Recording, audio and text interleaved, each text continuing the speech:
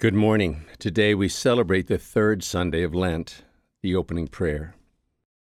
O God, author of every mercy and of all goodness, who in fasting, prayer, and alms-giving have shown us a remedy for sin, look graciously on this confession of our lowliness, that we, who are bowed down by our conscience, may always be lifted up by your mercy. Through our Lord Jesus Christ, your Son, who lives and reigns with you in the unity of the Holy Spirit, one God, forever and ever. Amen. A reading from the Old Testament, from the book of Exodus, 20th chapter, 1st through the 3rd verse, 7th and 8th, and the 12th through the 17th verse. You shall not take the name of the Lord your God in vain, for the Lord will not leave unpunished the one who takes his name in vain. Remember to keep holy the Sabbath day. Honor your father and your mother, that you may have a long life in the land which the Lord your God is giving you. You shall not kill, you shall not commit adultery, you shall not steal, you shall not bear false witness against your neighbor, you shall not covet your neighbor's house, you shall not covet your neighbor's wife, nor his male or female slave, nor his ox or ass, nor anything else that belongs to him. The word of the Lord. Responsorial Psalm. Lord, you have the words of everlasting life. A reading from the New Testament, from the first letter of St. Paul to the Corinthians, 1st chapter, 22nd through the 25th verse. Brothers and sisters, Jews demand signs and Greeks look for wisdom, but we proclaim Christ crucified, a stumbling block to Jews and foolishness to Gentiles. But to those who are called, Jews and Greek alike, Christ the power of God and the wisdom of God. For the foolishness of God is wiser than human wisdom, and the weakness of God is stronger than human strength. The word of the Lord. Verse before the Gospel. God so loved the world that he gave his only Son, so that everyone who believes in him might have eternal life. The Gospel for this third Sunday of Lent is taken from St. John, 2nd chapter, 13th to 25th verse. Since the Passover of the Jews was near, Jesus went up to Jerusalem. He found in the temple area those who sold oxen, sheep, and doves, as well as the money changers seated there. He made a whip of cords and drove them all out of the temple area with the sheep and oxen, and spilled the coins of the money changers and overturned their tables. And to those who sold doves he said, "Take these out of here. Stop making my Father's house a marketplace." His disciples recalled the words of Scripture, "Zeal for your house will consume me." At this the Jews answered and said to him, "What sign can you show us for doing this?" And Jesus answered and said to them, "Destroy the temple, and in 3 days I will raise it up." The Jews said, "This temple has been under construction for 46 years, and you will raise it up in 3 days?" But he was speaking about the temple of his body. Therefore, when he was raised from the dead, his disciples remembered that he had said this, and they came to believe the Scripture and the words Jesus had spoken. While he was in Jerusalem for the feast of Passover, many began to believe in his name when they saw the signs he was doing. But Jesus would not trust himself to them because he knew them all. He did not need anyone to testify about human nature. He himself understood it well. The Gospel of the Lord.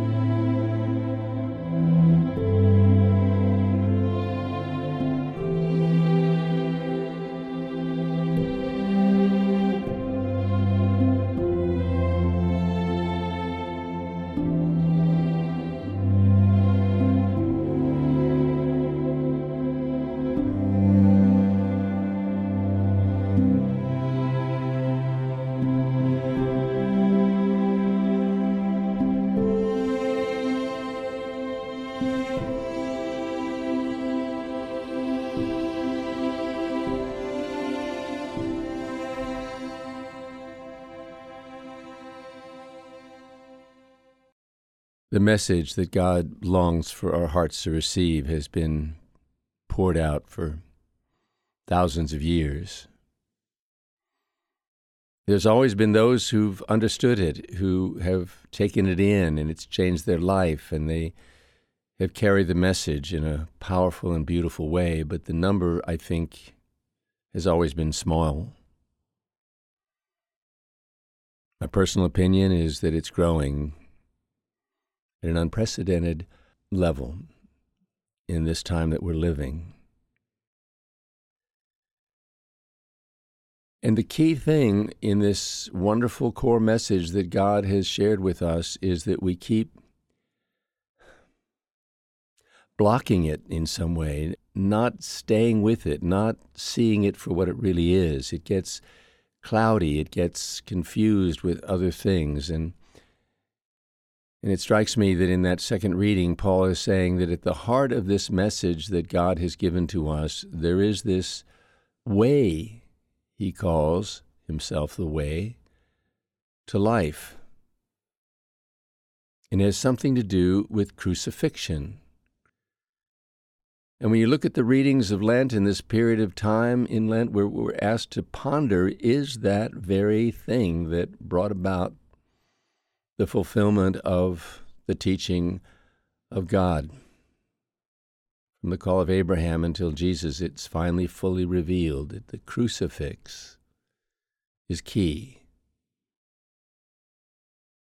So what is the crucifix saying to us? What is Christ crucified saying? Well, the first thing we hear from Paul is that the image of a Savior who is saving the world through giving in to evil and dying this horrible death, that core ingredient in the message is so quickly dismissed by those who hear it. He uses these phrases. He said, the Jews, it's a stumbling block to them. And the stumbling block was that they had an idea of who the Messiah was going to be. They knew that he was going to be a great leader. He was going to free the people from everything that bound them. So he had a political career, and he was going to change everything and make it all easier and better for the Israelites. And instead, he ends up being executed as a common criminal. Well, that didn't make any sense. You look at the Gentiles, when they're shown, let's say they're the ones who haven't had any understanding of this mystery, and they just all of a sudden hear this idea that if you die, if you suffer, if you give yourself over to evil, then you're going to be much better off. And so you take a person who's fairly underdeveloped and not very sophisticated and certainly on a lower level of consciousness, and it makes absolutely no sense. It's foolishness to the Gentiles. What do you mean give in to evil? What do you mean be a servant instead of a master? And the Greeks, they were the ones that, they were the learned and the clever, and they were trying to figure out what this message meant and trying to analyze it too much. And somehow they were seeking the wisdom, and by seeking it in a way that was too complex, they couldn't see it. Which reminds you so much of Jesus saying that this message I have is hidden from the learned and the clever, and it's revealed to the merest children. So all of that says there's something in this crucifix that is so core, so simple, so easy to understand if you can simply open your heart to understand what it's saying. So let's see if the first reading of the gospel don't help us. Let's see if I really believe they do help us to understand this message of the crucifix. First of all, I want to say a few things about the word crucifix. Crucial, crucifixion.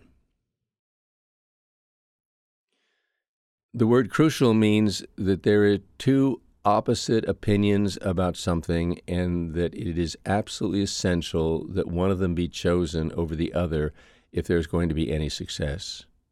We call it a crucial decision. Absolutely essential if you're going to go forward to decide which of these conflicting ideas is the one to choose.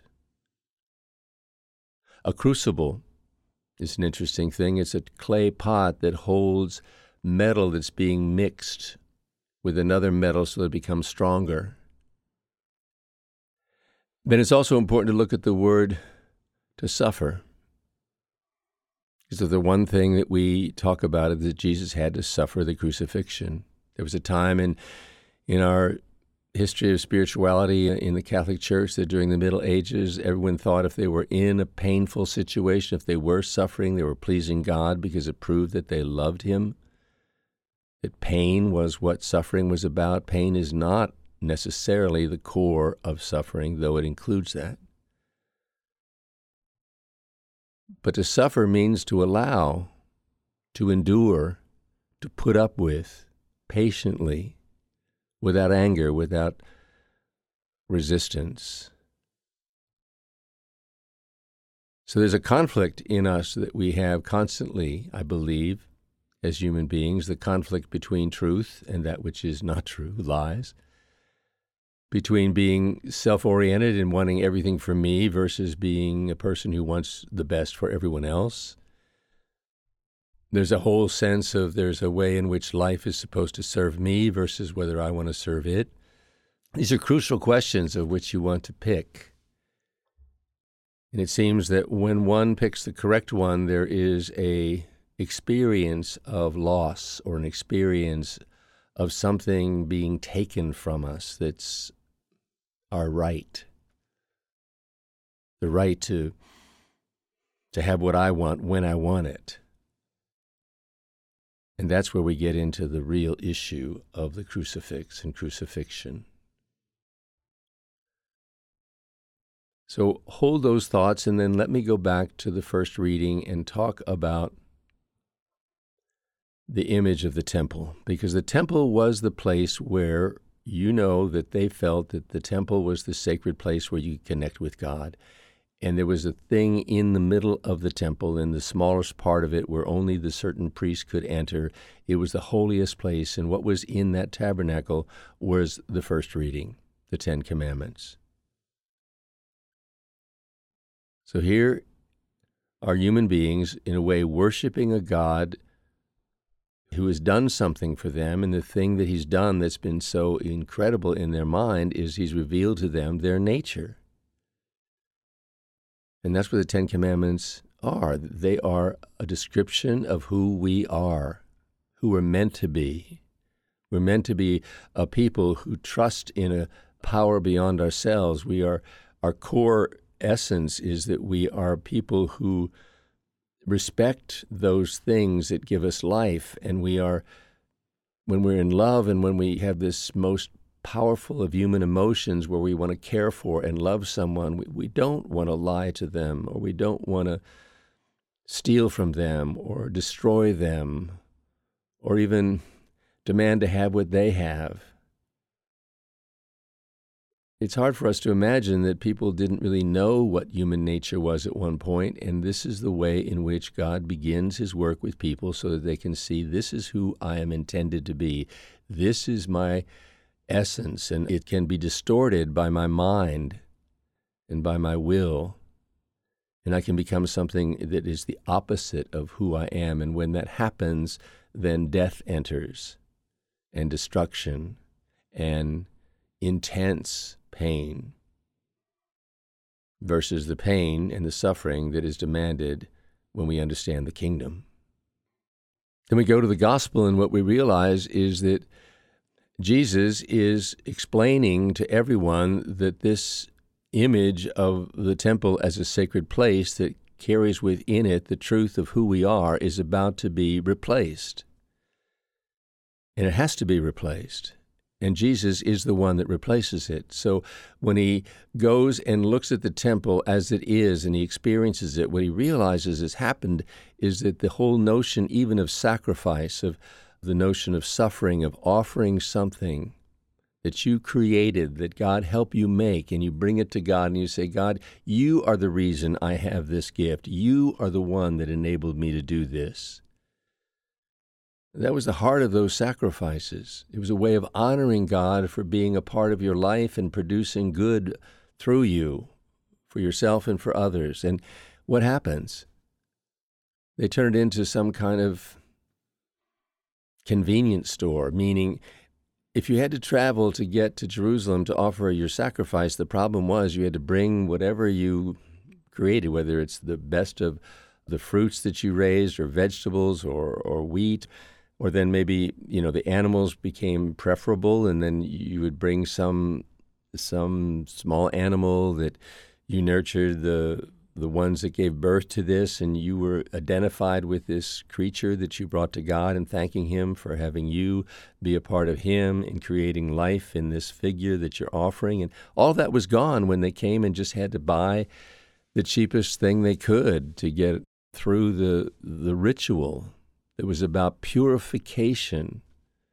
And purification is like opening your mind to what's real and true. And it was lost.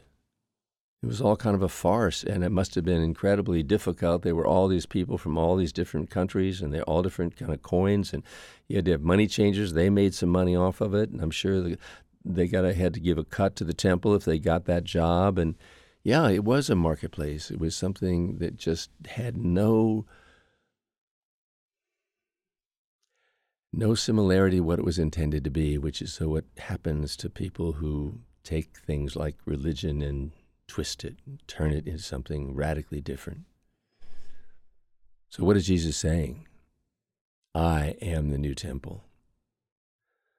Well, what was in the center of the temple was wisdom as to who human beings are. Now the center of the temple is the person of Jesus. The person of Jesus has within him the person of God. So the new temple is not a building, but it's us, and inside of us is God. God dwells inside of us. Now think of the difference. One is insight into who I am. The other is insight into the part that I am that is the most mysterious part, and that is that I can't do what I'm called to do, be who I'm called to be on my own. I have to do it in partnership with divinity. That means I have to believe in this incredibly mysterious thing of God dwelling inside of me and being a source of wisdom and strength. And I call upon it consciously, and I know it's there. And in the three things that it's trying to do so clearly is it's trying to make sure that on a daily basis you hear the voice of this God inside of you, and he's saying three basic things. You are loved as you are. You are loved exactly as you are. And I want you to know that basically you are also the person that I need you to be in the world. And I'm going to engage you in work that will change the world ultimately if you surrender to my truth and you listen to me and you become who I want you to be. You're valuable. You're loved. And you are forgiven of everything you've done. And what you have to understand is that the world that I've created for you is precisely what you need, and your struggles against the evil that's around you, those are all things that I plan so that if you're working with me and I can help you go through this, you'll find an amazing, amazing transformation happening to you. What a gift. Divinity inside of me versus a model of who I'm supposed to be. But yet I feel at times religion simply falls back on talking about what you should be. And it's almost like in homilies we get the Ten Commandments in some kind of more particular way. But in truth, it's not about those rules and laws. It's about a transformation, becoming those things. And that can only be done in partnership with divinity, is the only one that has the power to use all things and somehow use them for the good, so that every evil and every setback and every problem we have continues to move us in the direction of insight and awareness and consciousness. It's so mysterious and so simple at the same time. To figure out how it works, you'll never be able to do that. To know it works, to believe it works, to want it to work, that's what a child does. That's what we need to do. And when you trust in that, then life, the life that God has promised us, the promised land, the peaceful, still inner place, appears.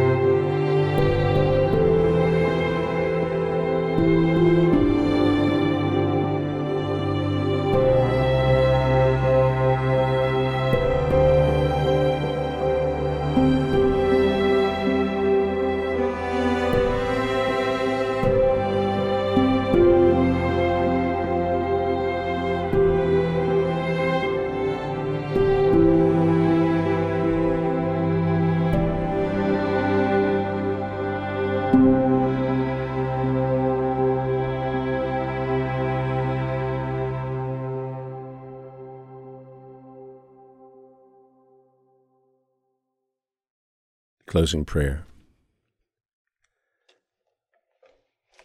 Father, we long for the gifts that you promise, and yet we so resist the process that you've opened for us.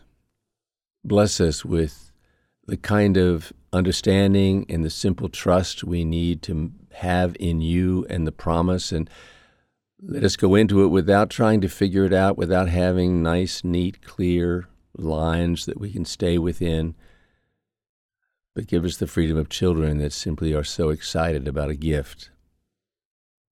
And when they know that this gift has been promised, they know it will be given. And we ask this in Jesus' name, amen. Hello, my name is Will Ritchie, and I work for Pastoral Reflections Institute. Monsignor Don has asked me to share my personal reflections on today's homily.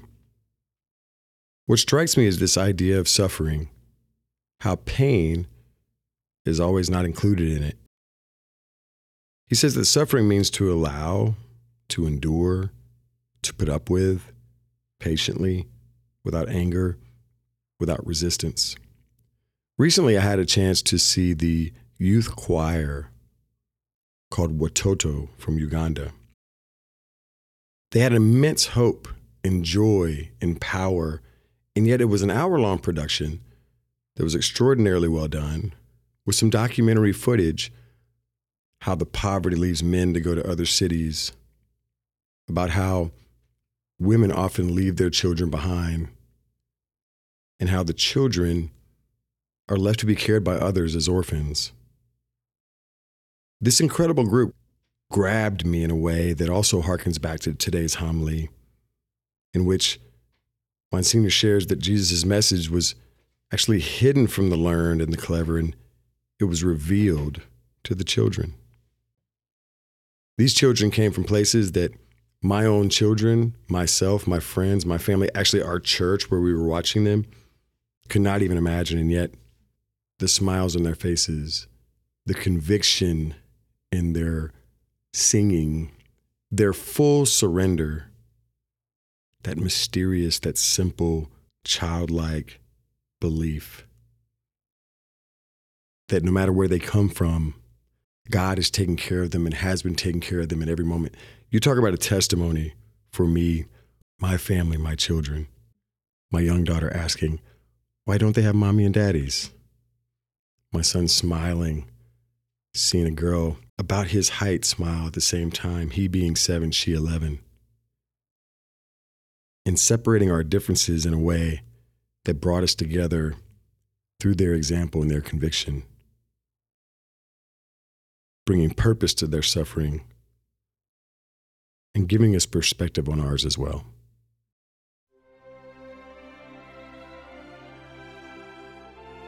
The music in our program was composed and produced by Ryan Harner for this show. Pastoral Reflections with Monsignor Don Fisher, a listener-supported program, is archived and available on our website, pastoralreflectionsinstitute.com, and available anytime, anywhere, and for free on our podcast, Finding God in Our Hearts. You can search and subscribe to Finding God in Our Hearts anywhere you download your podcasts. Pastoral Reflections with Monsignor Don Fisher is funded with kind donations by listeners just like you. You can make a one-time or recurring tax-deductible donation on our website, pastoralreflectionsinstitute.com. We thank you for your listenership and your continued support. Without it, this program would not be possible. Pastoral Reflections with Monsignor Don Fisher is a production of the Pastoral Reflections Institute, a nonprofit in Dallas, Texas dedicated to enriching your spiritual journey. Executive producer Monsignor Don Fisher. Produced by Kyle Cross and recorded in Pastoral Reflections Institute Studios, copyright 2024.